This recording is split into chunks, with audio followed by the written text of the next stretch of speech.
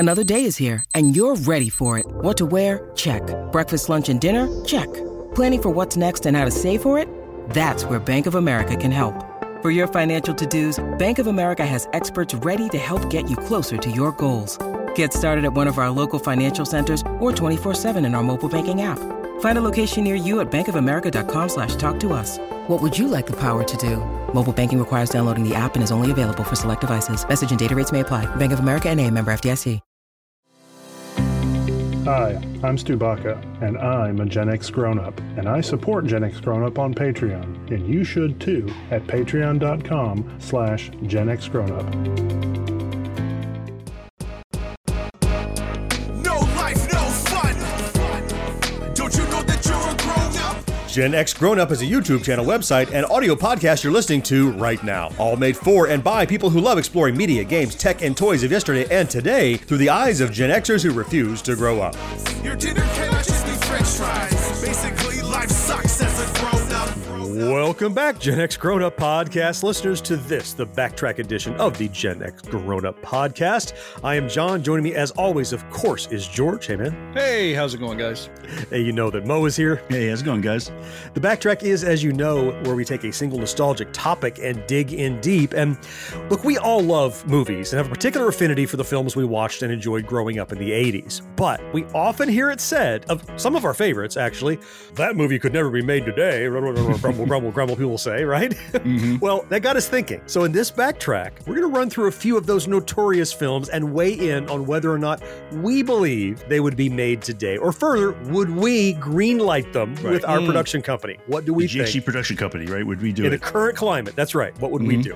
So that's the premise, and we'll get to that in just a minute. First, though, it is time for some fourth listener email. Now, the fourth listener this time around is Vern. He's written us several times, devoted listener. His email is based on the Purple Rain album backtrack that we did. Oh, okay. And his subject line of his email is, "Not my Prince." Oh, So okay. here we go. Okay. Vern says, "Now, don't get me wrong. That's always a great intro to any email." You know there's some shit about to go down if you're on MLK Drive, right? Yep. Yeah. I don't mean to offend you, but Yeah, so he says, "Now, don't get me wrong. I love the sense of nostalgia that your shows normally bring. I just did not feel that for the Prince Purple Rain podcast. okay. I still listen to, and I enjoyed the podcast. I just have no good memories associated with Prince." All right, well, that's fine. yeah, That's that's not fine. like we don't like Prince. It was just not for him. I get don't like that. succotash, so there you go. You know, I like canned peas. Some people don't like canned peas. It's whatever works for you. Right? He goes on, though, to explain what he did resonate with and why he was listening to something different. He says, "In 1984, I was obviously in a different place musically than you guys were.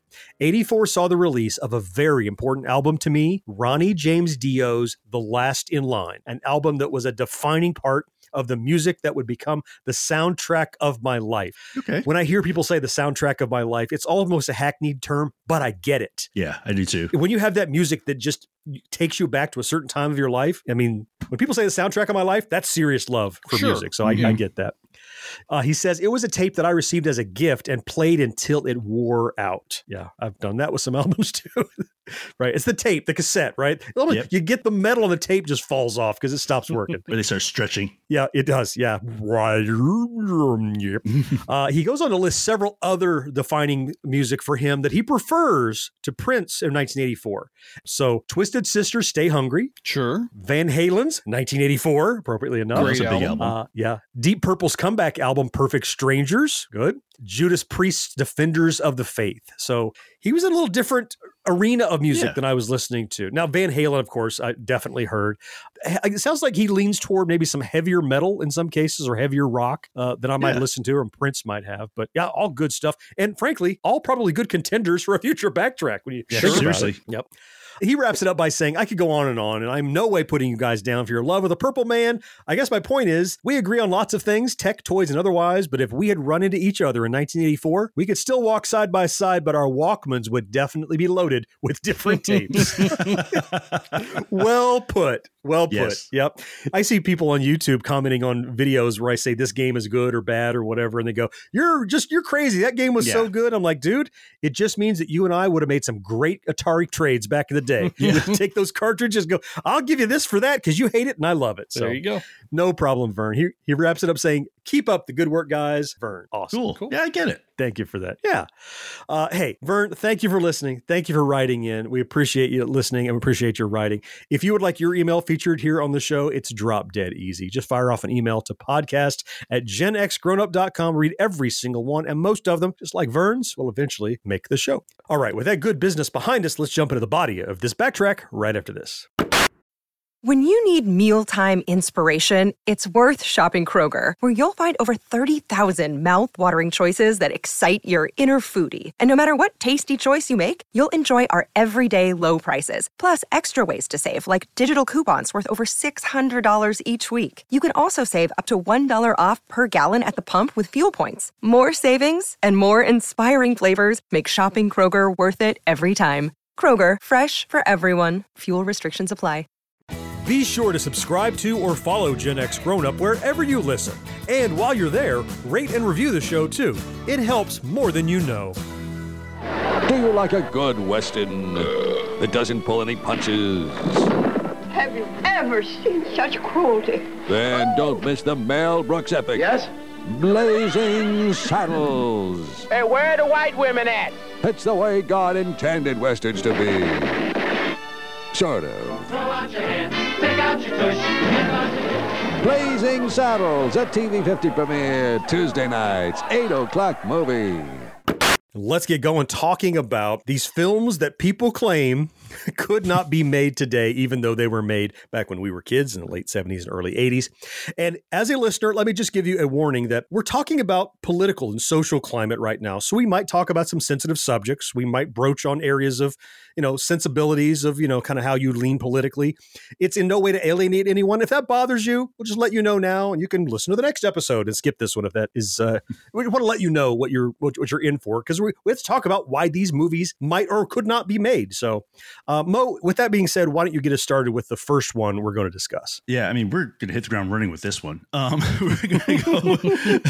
So the first one we're going to talk about is Blazing Saddles, 1974, Mel Brooks classic. Mm-hmm. Oh, yeah. We don't need no stinking badges. Now, for people who don't know the movie, I can't imagine that many of you out there. Brief synopsis: in order to ruin a Western town, a corrupt politician appoints a black sheriff who promptly becomes his most formidable adversary. And it has Cleavon Little, Gene Wilder, Slim Pickens, Harvey Korman, Mel Brooks is in it. I mean, amazing cast. And I found a lot of people who said this movie would get canceled. Yeah. Okay. A lot.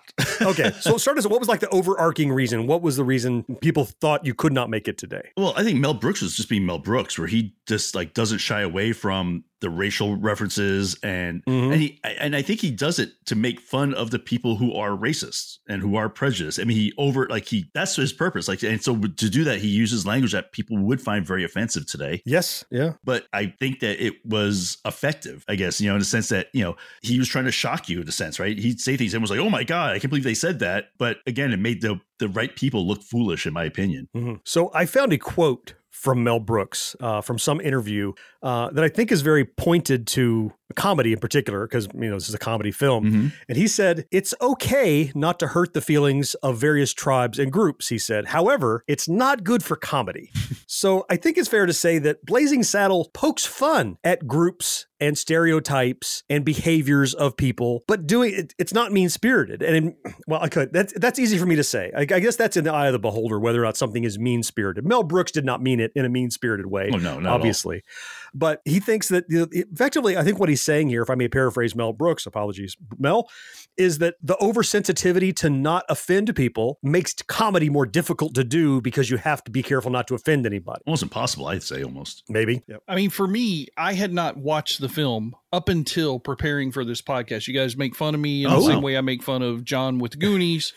But sure, yeah. I sat and I watched it last night. I wanted to wait until right before the episode so I, had it fresh in my mind as much as possible. Mm-hmm. I noticed right away, under 5 minutes in, 2 highly charged racial slurs right out of the gate. Oh, yeah. Yep. And it made me immediately start thinking of Quentin Tarantino's experience with Django Unchained. Or with Django. Oh, right. So, not the original Django Unchained. Good point. But Quentin Tarantino and Jamie Foxx both have talked at length about how they were ostracized and ridiculed, and people told him this will never fly and everything. And that film, Django, is a very good film, in my opinion. It's period specific to the language that would have been in common use at the time. Now, this, though, is a comedy film, right? Django is a drama, action kind of, Quentin Tarantino film. It's almost its own genre. I don't know. We're going to get into this. We're talking about, can these movies get made today versus what they were and how they were shocking / offensive at the time they were released. Because of those changes in culture and because of all the, the way that society has grown or changed or morphed or everything else over time, there are some things that are more offensive and some things that are far less offensive than they would have been back then. Yeah. I didn't think about the ones that were less. Oh, good point. Right. I mean, like that whole line where it's all the different bad guys in the line, right? And they're all signing up to go ruin the town, to go, Right. And it's essentially like badges. 27 different racial stereotypes, with different, the Spanish guys with the bandoliers and everything. And they do the famous line, "We don't need no stinking badges." But that is less offensive today because of how humorous it's used and because of the history of lines like "We don't need no stinking badges" as they have permeated society now. The first two racial slurs at the beginning of the film were by far the most offensive thing to me on the first viewing than anything else in the film. Like there was some other stuff like the tawdry behind the curtains thing with the secretary. Oh yeah. And the obvious making fun of the mongoloid, which is a term that we definitely don't use anymore. Mongo. Right. But that stuff was very surface. It wasn't very deep. And so therefore I just simply wasn't as offended as I might have been when this movie first came out. Yeah. They say that people do comment that it's the racial tones in Blazing Saddles that probably is the primary reason that people say it couldn't get made today. But when you really dig into it, and Mel, you made this point kind of when we were talking on the phone the other day about it, is that if you actually watch it, most of the laughs in Blazing Saddles are at the expense of the majority, of the white people, of the non-minorities. But if you just look at it at its surface and you don't analyze like what is really happening here, then really what you end up with is this headline syndrome where you see, someone is poking fun, someone used a racial slur. People just read the headline and they don't read the article, right? They're like, I know that's in the movie, therefore we're going to lash out and hate it without understanding the context. I don't know whether people even have the capacity to not prejudge a movie. Ironically, there's prejudice involved with the movie, whereas we're talking about prejudice in the movie.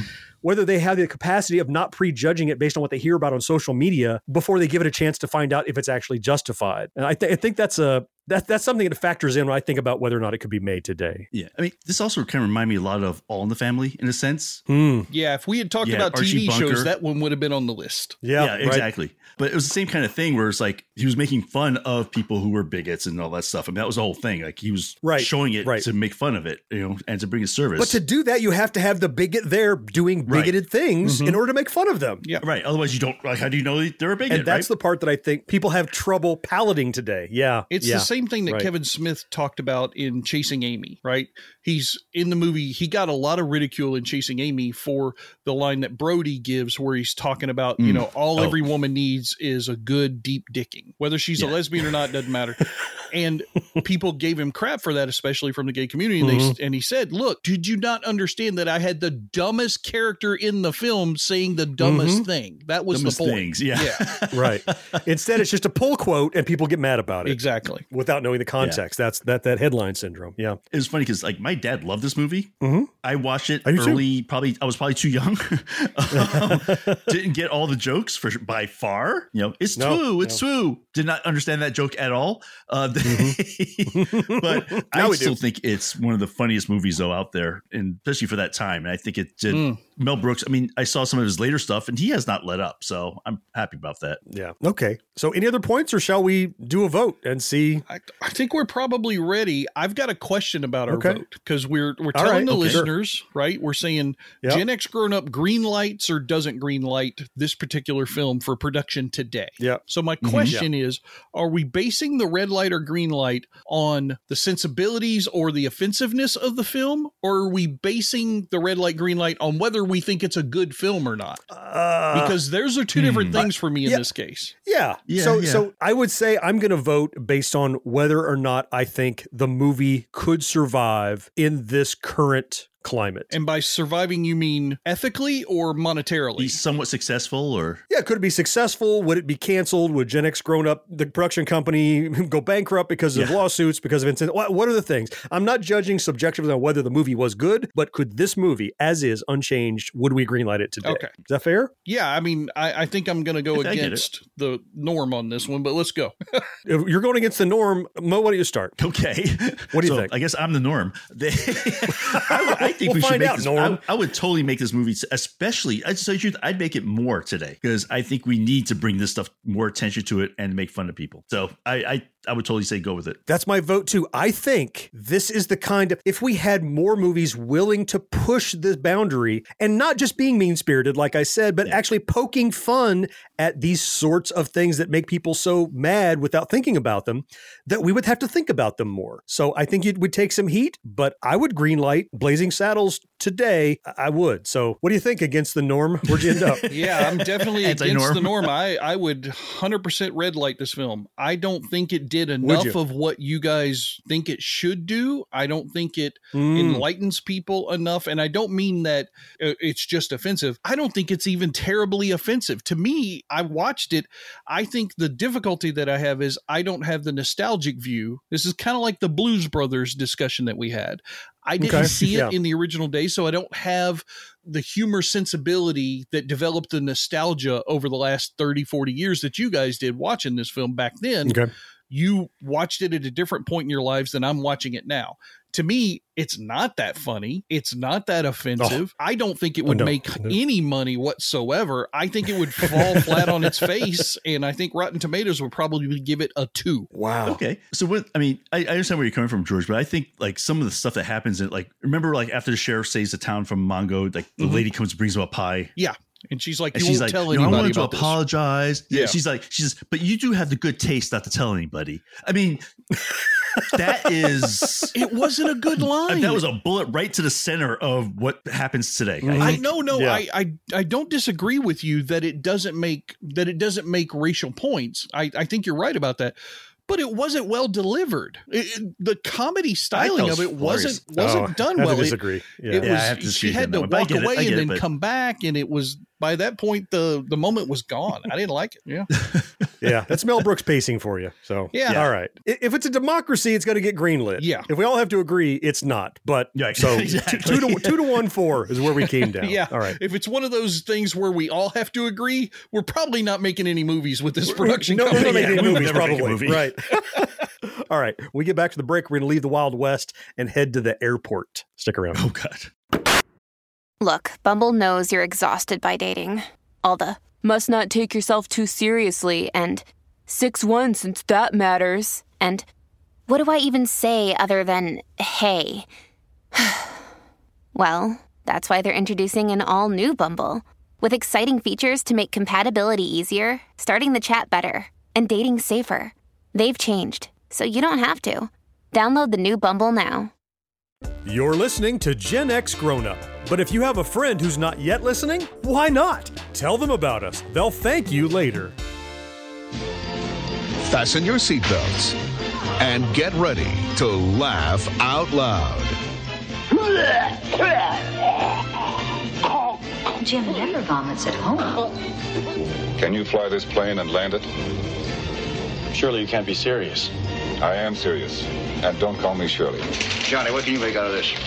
This? Well, I can make a cap, or a brooch, or pterodactyl.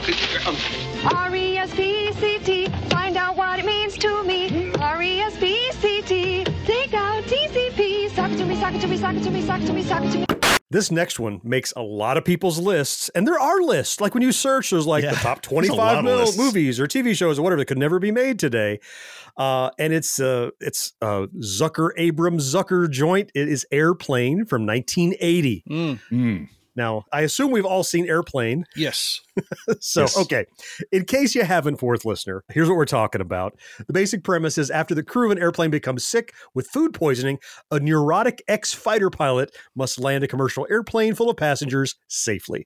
And it stars Robert Hayes, Julie Haggerty, Leslie Nielsen, Oh, I not know, to it's mention a parade of other people in legitimate large and actors, small like- roles. Yeah. Kareem Abdul-Jabbar is in this movie, not as himself ostensibly, or kind of he Right. is. I don't know. It doesn't matter. Yeah. So there's a lot of films from this era, comedies especially. And this plays in a recurring theme. Part of it, there are some racial overtones in this movie. Part of it, there are some, I guess you call it sexism or Misogynistic, non-feminist yeah. thinking, misogynistic, that kind of stuff in there. And I found a quote by David Zucker, who actually directed this film. Mm-hmm. And he said something similar, echoing what Mel Brooks said, we seem to be losing our ability to laugh at ourselves and our world. Yeah, I think we are. I think he's onto something there. He goes on to acknowledge that he would struggle to get this film made today because studio executives are scared of backlash over controversial jokes. Yeah, he's not wrong. In his I don't opinion. think. That's David Zucker's words, not mine. So yeah, I mean, funny movie. This, I guess, is probably one we all saw contemporarily. Yeah, In the 80s, whenever it came out. Yeah. And I see George Wincing is another film looks like he doesn't think is funny or interesting. What are you I mean, thinking? this one is different for me though. I did see it like you guys did back when it came out. I think I saw it like a year or two later when it was on VHS. So probably 82. Yeah, 83, me too, probably. Like that. I don't think I saw it in the movies. Yeah. I liked this movie at that age. Rewatched it for this episode. Okay. The nostalgia part of me still likes it. The trying to be objective into what that film looks like today, it would have to have, I guess, different production maybe for me to feel like it was a modern film.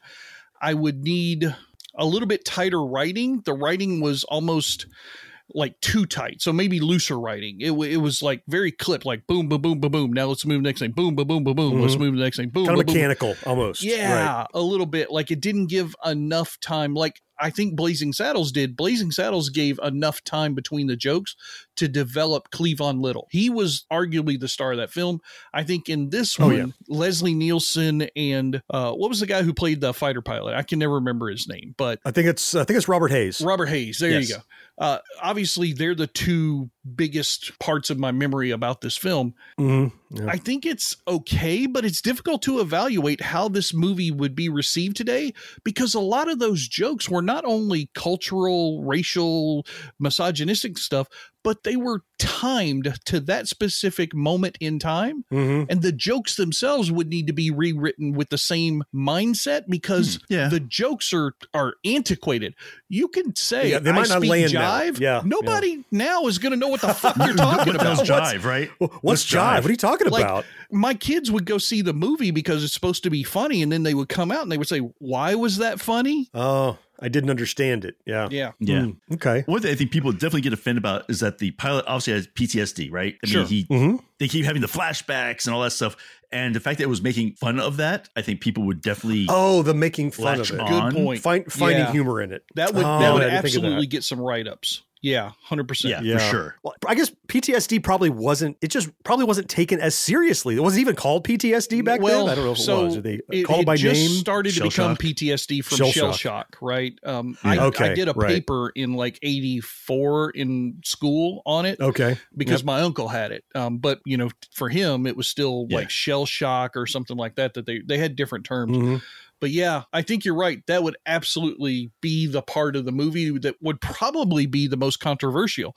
The misogynistic stuff would be like points that they would bring up in that article, but they would talk about offending our military and the good work that they do. That would become a big point, Mo. You're right. I didn't think of that. Yeah.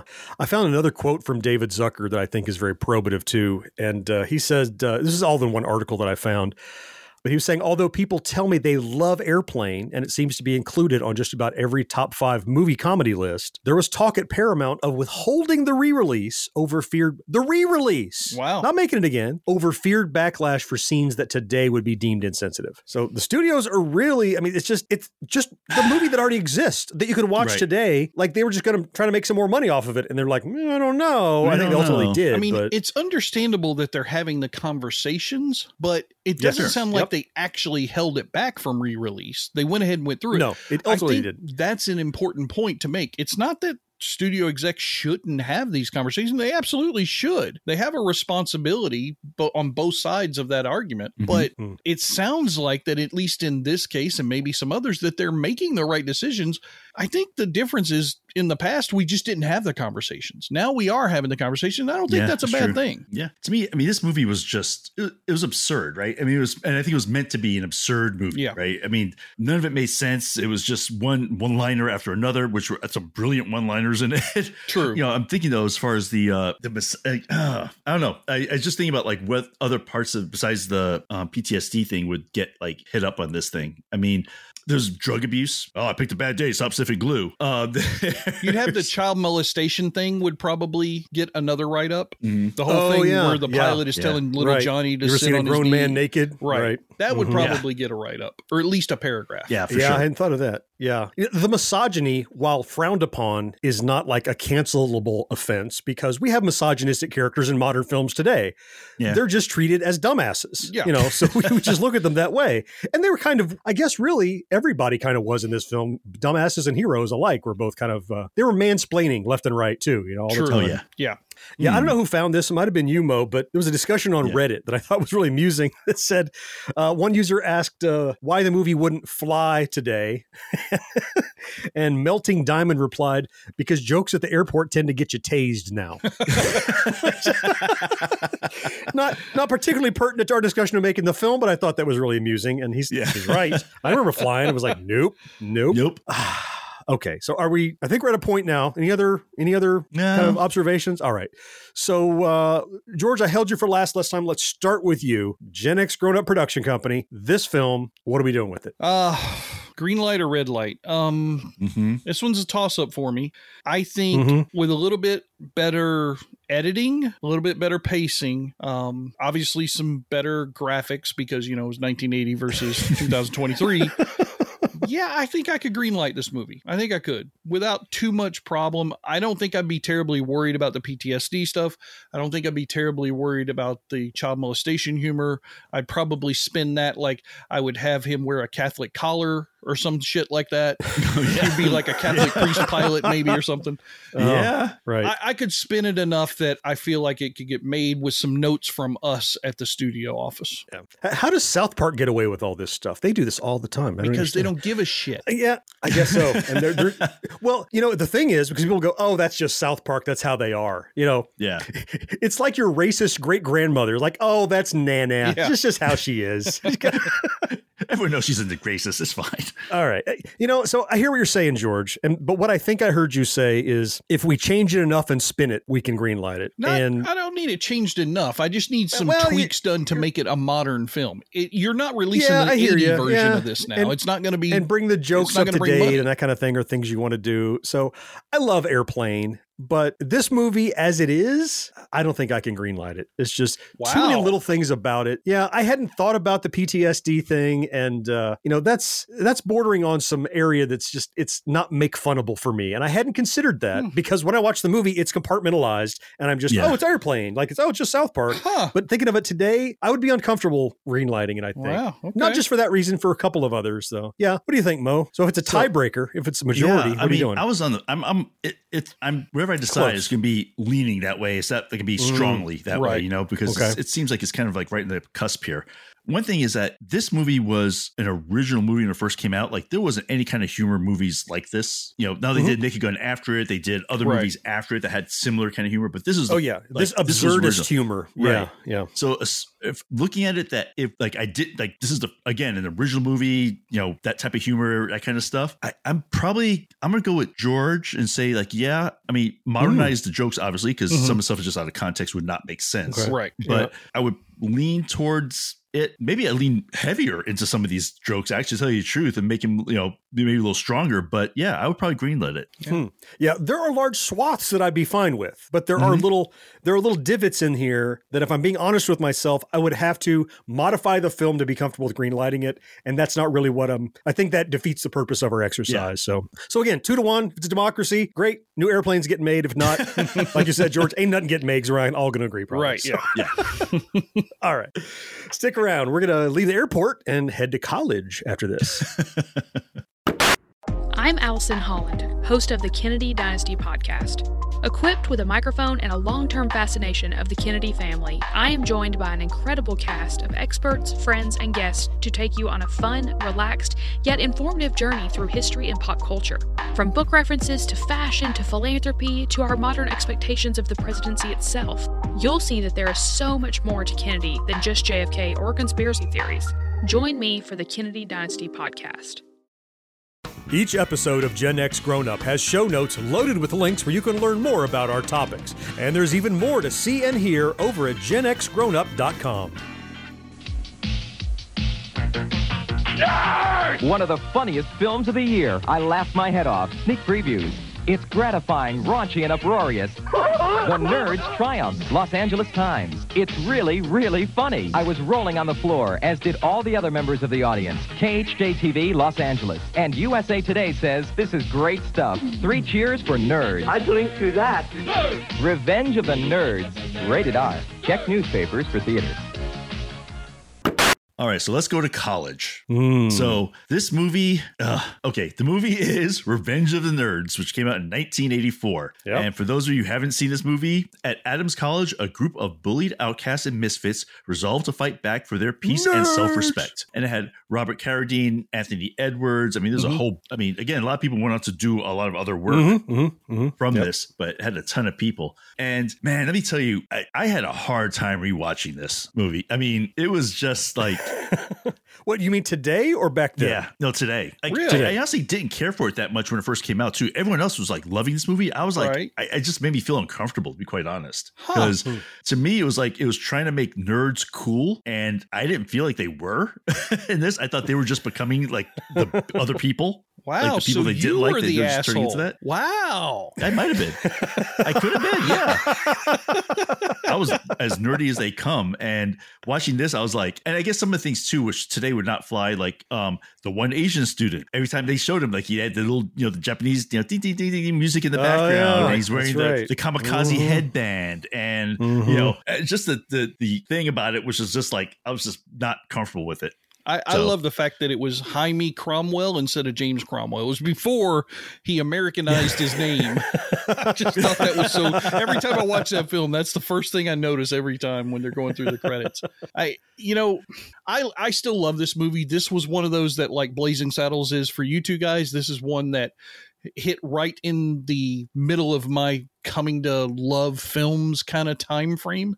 But for me, the biggest pain point of this movie today would not be the trick rape scene that everybody talks about on every list that this thing makes. What's worse than that? What's the other part? I think the thing that would draw the most ire, especially from the younger audience that this would be targeted towards, would be the bullying itself. My son, 20 years old, just got out of high school a year or two ago. He was on the football team. He was actually a standout on the football team, started offensive line. He was Ogre, essentially, right? He was that character as far as what he did in football.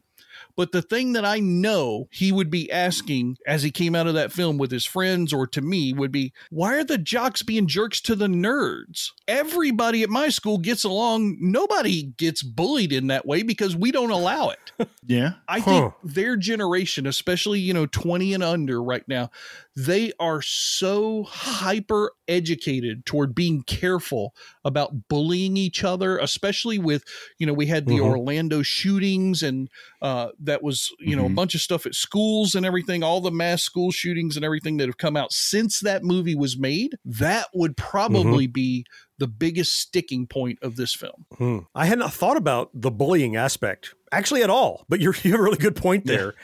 But you mentioned the part that I thought we were going to mostly be focusing on, which is like distribution of someone's nude photos and kind of coerced rape and the kind of thing. And that's a huge part of it too, though. Oh yeah, for sure. I mean, they had a lot, like, again, putting the camera into the girls' shower or the sorority, whatever it was, in their whole house. Then they had the thing in their whole house. And then the guy who dressed up as the girl's boyfriend and disguised himself so he could sleep with her. That's the one that I think a lot of people have an issue with. That's the trick rape scene, 100%. Yeah. Yep, that's the trick rape scene. Right. It just seems like, is this very, very juvenile humor? Like, sure.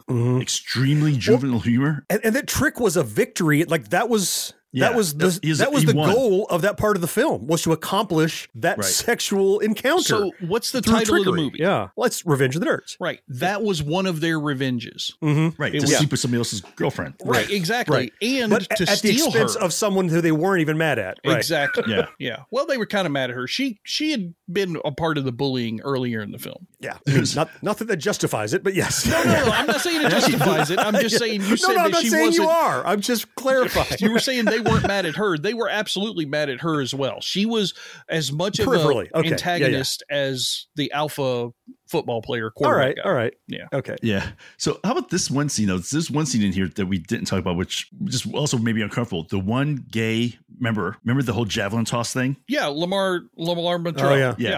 And remember they did it. So for the way he runs, it made this really efficient. The bouncy like javelin thing. Yeah. Yeah. And I'm like, ooh. I don't know. Yeah. I saw that one. I was like, ugh. Yeah. So it goes back to another Chasing Amy reference for me. Kevin Smith, he has the character in there who's also a gay black man. And he says a line. He's like, I have to project this persona of being militant and straight because I am a minority of a minority of a minority. I am a gay black man, ostensibly the swishiest of the bunch is how he puts it. Yeah. So this was almost 40 years ago, 39 years ago now, right? Yeah, 84 is that when it came out? Yeah. And it seems like even back then, the general like tone and culture was that anything sexual is taboo. Yeah, it's America for you. Don't even talk about whether it's rape in general, right? Yeah, it's North America. And you don't publicly discuss it. And so that's why movies used sex, because it was salacious and it was taboo and it made people uncomfortable. It was hitting that demographic they wanted, young men. Right. Yeah, young men. That's right. You know? And so it was a way for like creatives, like filmmakers, to like use it for comedy, to lash back at the norms of society. And the problem is today, that hasn't changed that much. Like the sensibility is still, you don't talk about sex. It's taboo. You don't publicize it. But when anything gets comedy out of it, it's pushing those boundaries. And now it gets, boom, knocked back hard on social media. It could cripple the box office right out of the gate because there's a big kerfuffle and they review bomb it on Rotten Tomatoes before they know the context or whether or not it's actually good or funny. It's pushing up against our norms and it gets attacked. I think it gets a little bit more defense now from different segments of the society, though.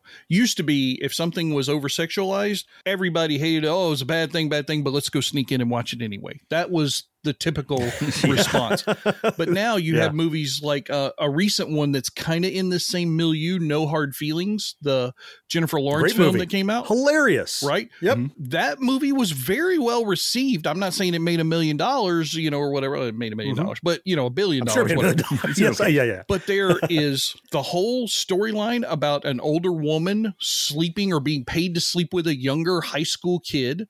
There is her in the nude fight scene on the beach. All of that stuff came out in this movie, and that movie didn't get near the criticism that a movie like Revenge of the Nerds did at its time. You know, the big difference with that movie is that everybody had a heart of gold. Like nobody was tricking anybody. Everyone had good intentions. You know, she was down to her luck and needed a car. Well, she was still tricking that kid though.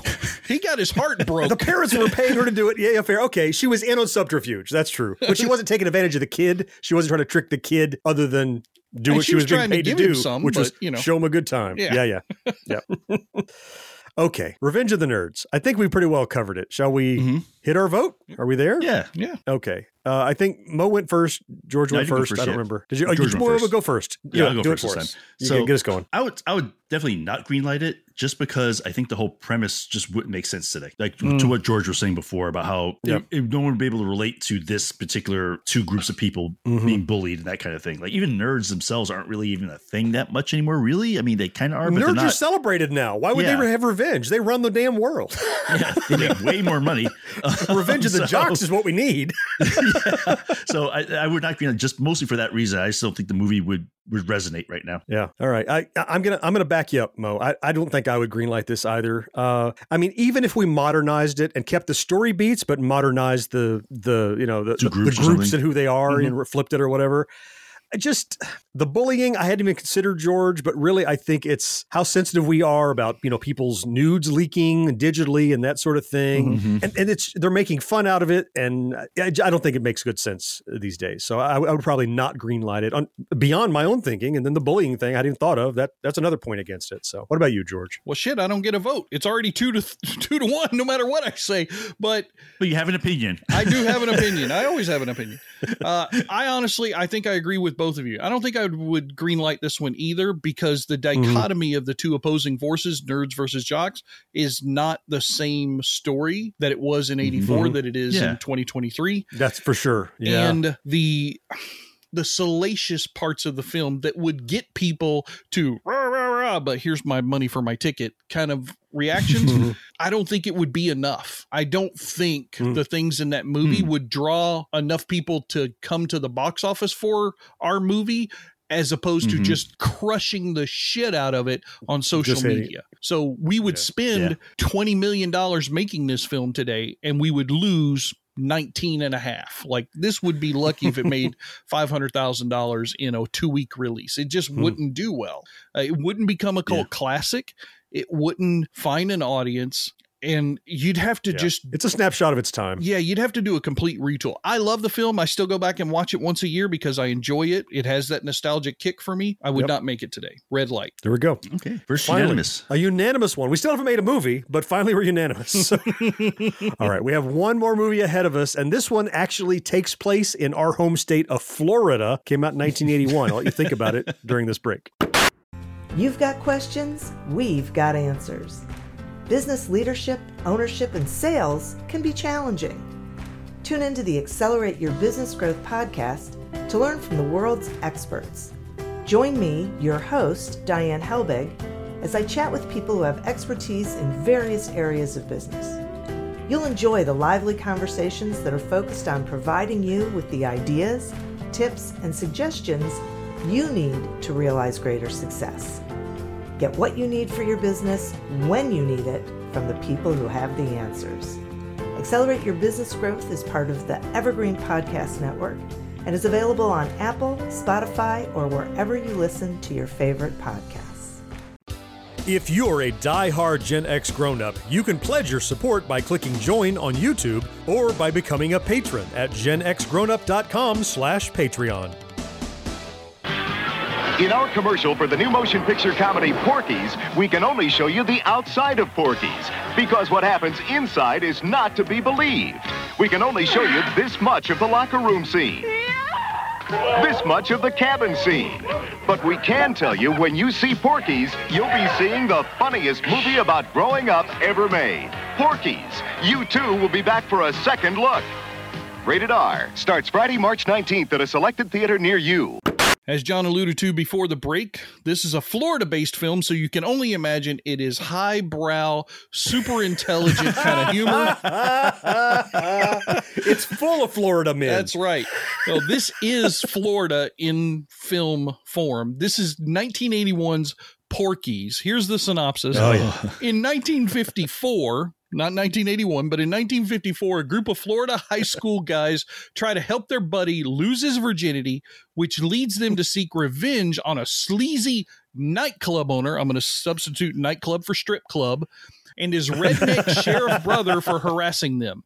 It starred Dan Monahan, Mark Harrier. Kim Cattrall is the only name you're going to recognize from this came fucking out movie. Of this. Yeah, really. Mm-hmm. It's a solid film for that particular moment in time, but it is incredibly controversial back then. And even today, it's still number 1 or 2 on these movies that wouldn't get made today kind of. I know, right? Yeah. Yeah. Yep. I saw a quote. I was browsing through, sometimes it's articles, sometimes I find things on Reddit, and I found this discussion. This guy, SGT Ed Rock, said, back then, we thought it was all hilarious as teenagers, plus, boobies. Right. Now it's like, oh, hey, pretty sure that's a sex crime. Yeah.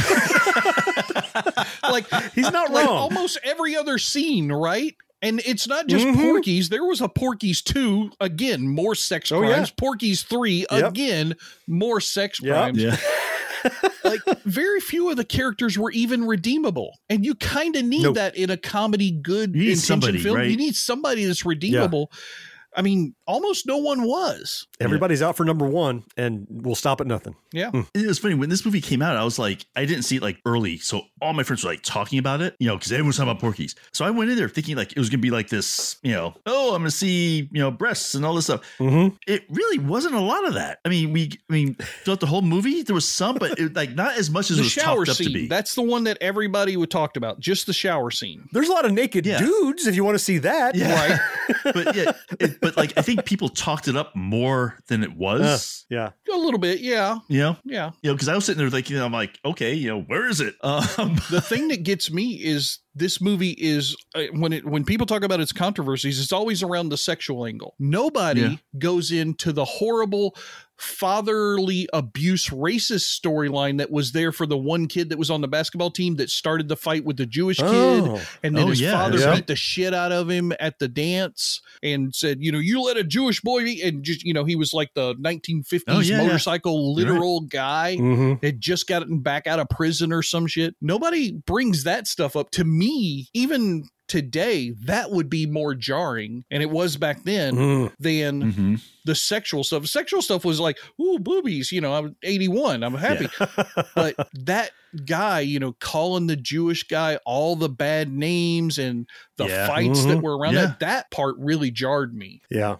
Well, just generally throughout this film, so this is my Blazing Saddles, George, and I have a deficit in my brain where I think I've seen films and then I see them and I go, oh crap, I haven't seen this film. I was certain I'd seen Porky's, but I went back to rewatch it for this episode, and I'm like, it's just like War Games. Remember we talked about War Games? I was sure I would have testified in a court of law I'd seen it. And then I started watching, I'm like, I've heard of all these scenes because everybody in my school was talking about them in middle school and junior high. So I felt like I had seen it, but I think I never actually got out to see it or didn't pick it up and rent it or whatever. Who knows what the deal was, but now I've seen it. And so again, I don't have the nostalgia for it at all, other than secondhand nostalgia that people told me about the movie back then. But there's a general predatory attitude towards sex. Sex is, that wouldn't fly today. I think the reason they say you wouldn't do it is like, it was a conquest. It was a bargain you had to cut. It was like a line you had to be a man, right? In order to cross. Meet somebody in a shack and it made you a man. Part. And all that. And it's just the conquest access. Like there was no discussion of any relationships anybody had. Not that you that you have to have love with sex, but it didn't even factor in. Nobody even mentioned it, really. It was just kind of vague little hints here and there, but they were not the focal point of any of the scenes. You're right. Yeah, they were not shown off in the characters at all. It was just kind of, they were more about what can I get for me? Like you said, the characters were all for themselves, nobody redeemable. Yeah. That was the takeaway that I had. Well, before we get to the vote, which I'll be interested to see how this vote goes, because honestly, I'm not even 100% sure. But to me, this movie has a modern equivalent called Superbad. You guys probably have seen that or at least heard about it. Oh, yeah. Yeah, I've seen it. I think Superbad was a more modern-ish equivalent. And not only did that get made, but it's a really good film. If you go back and watch Superbad, it's a good, teen angst kind of, film. Yes. Yeah. Us learning how to grow out of high school into the adults we become kind of thing, which I think Porky's might have started out as a kernel of that idea and then went hardline right into boobs and everything else. Yeah. Well, to your point, Superbad, the characters had layers. There was more going on than just the shenanigans, which is a modern, filmmaking has changed in 30, 40 years, obviously, but that was enough. Boobies were enough back then. Shenanigans were enough, maybe. Yeah. But okay. Yeah. It's comparable. You're right. So I think it's time to jump us into the vote then based on that. So I'm going to start with John this time. John, red light or green light? So again, I don't have any nostalgia for it. So I'm purely based on what I've just seen in the last week or so. Right. And it is about the crassness of the content and the two-dimensionality of the characters and the insensitivity and all that. But in general, it's not an entertaining movie either. Now, you said we're not factoring it as a good movie. I get that. But as an executive, I'm factoring in all of that. Plus, I don't think there's much redeeming quality in it. And frankly, I'm not going to greenlight it. And it also, like you said, Porky's 2, Porky's 3. If you can't make Porky's, you can't make half the teen sex comedies from the 80s, really, because a lot of them were this. So I'll be the first no vote. All right. Yeah. Mo, what about you? I'm a no, but mostly because, like you said, it was just like there's nothing redeemable about the characters. In it, like you don't root for anybody. You don't, you never root for them to be successful or not successful. Like, either way, like you just don't doesn't really matter so much. It's like the world's tamest stag film. It's like you're just really watching it to see what they do, not what the story is almost. Right. Yeah. And so, for that. So I probably wouldn't be just for that reason, to be honest. Yeah, fair enough. I take a look at these films from our past, especially the ones that I've seen. And I think first, do I rewatch that film today? Yeah, then second, why do I rewatch that film if I do? Or why do I not if I don't? With this film, I don't rewatch this film today. It's on my Plex server. So anybody who has access out there, you can go watch Porky's and see all the stuff we're talking about. That's where I watched it. Right. It's an okay movie. The characters are two-dimensional at best. Most of the time they're one-dimensional. I would say that singularity. It's not really worth the effort to take the poor script that this would be presented to us as to try and get a rewrite or anything else. Not only would I not greenlight the film, I wouldn't even ask somebody to come back with it. I'd be like, take the script away. Don't ever fucking come back to our offices again. Because it's not that I didn't like it back then. In 81, I loved it. 2023, it's kind of shitty. Yeah, not worth remaking. No. Okay, another unanimous. Again, we have not made any movies, but at least we agreed twice. So let's take our small victories. I guess if we're going to democratically, we did make 2 movies. We made 2 movies democratically. We all need to agree. Yeah, okay, fair enough. All right. That was an exciting experiment. We haven't done anything quite like this before. And fourth listeners will let us know. Don't do that garbage again. Or that was interesting. We like the debate. Who knows? Yeah. Well, you let us know. You'll let us know if we're red light or green light from now on. Right. We have red lit you. Here's a new review on iTunes. Enjoy it. And these are just our opinions. Before we leave, though, we have to talk about one of our generous, amazing patrons. Every once in a while we talk about a new patron. Then we talk about patrons who give us a raise for no particular reason. And we want to thank Tony R. If you're over on Discord with us, he goes by Fat Tony over there. Oh, yeah, He visited us in Atlanta at SFGE. He flew over to spend time with us. And Tony's been a patron for a long time at what used to be our top tier of $25 a month, which is astounding to contribute 25 bones for something you get for free because you believe in it. Tony quadrupled his pledge. Wow. I don't know how to talk about that, quite honestly. Look, every contribution, right? Every bit of support. Just say thank you. Thank you is the fuck there. Up. There you go. It feels so overwhelming, and so someone is willing to put that much faith in us and contribute to our success and make sure that we can do what we do. Tony, you know that we love you, like we love all of our patrons. And today, just for you, we're going to love you a little bit more than everybody else because of your generosity. I talk all the time about this amazing group of people who support us wherever they do, whether it's on YouTube or Patreon or wherever.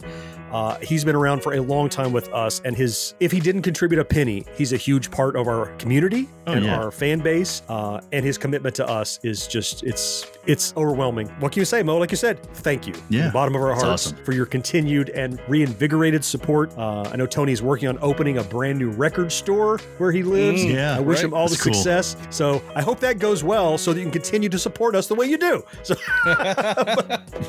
all success to you. Thank you. If you would like to join Tony at a lower rate, perhaps it's okay. You can do it for as little as $1 a month. Just head over to genxgrownup.com/Patreon. They'll walk you through how to do it. It's very easy, and we appreciate every nickel that you send our way. Thanks so much. All right, with that is going to wrap up our backtrack. Don't worry, we have another one coming in 2 weeks and a regular edition of our show coming next week. Until then, I am John. George, thank you so much for being here. Yes, sir. Mo, I appreciate you, pal. Always fun, man. Fourth listener, you're the one we all appreciate most of all, though, and we can't wait to talk to you again next time. Bye-bye. See you guys. Take care, everybody. No life, no fun. Don't you know that you're a grown-up? Gen X Grown Up is a member of the Evergreen Podcast family. Learn more at evergreenpodcasts.com. While she shows till sunrise. unacceptable for grown-ups. Your dinner cannot just be french fries. Basically, life sucks as a grown-up. Is the fact that the pilot is suffering from PST, PTSD, yeah. PTSD, I'm sorry. PST is Pacific Standard Time. He's suffering from being in California. He's suffering from living in California. Yeah. We have a blooper. Say it again and we'll fix it and then we'll use your blooper. I thought we could have just kept going. That was funny. I don't know. Well, I didn't have a blooper yet, so I need one. Okay. I'm already editing in my head. My name is Cindy Burnett, and each week I interview at least 2 traditionally published authors on my podcast, Thoughts from a Page. We talk spoiler-free about their books, so you can listen whether you have read the book or not. And then we delve into things that you most likely won't hear about anywhere else. The importance of the cover design, why they included various aspects of the story, personal details about both the books and the authors' lives, and so much more. You can find the podcast on every major platform and learn more about it on my website, thoughtsfromapage.com. Thanks so much for checking it out.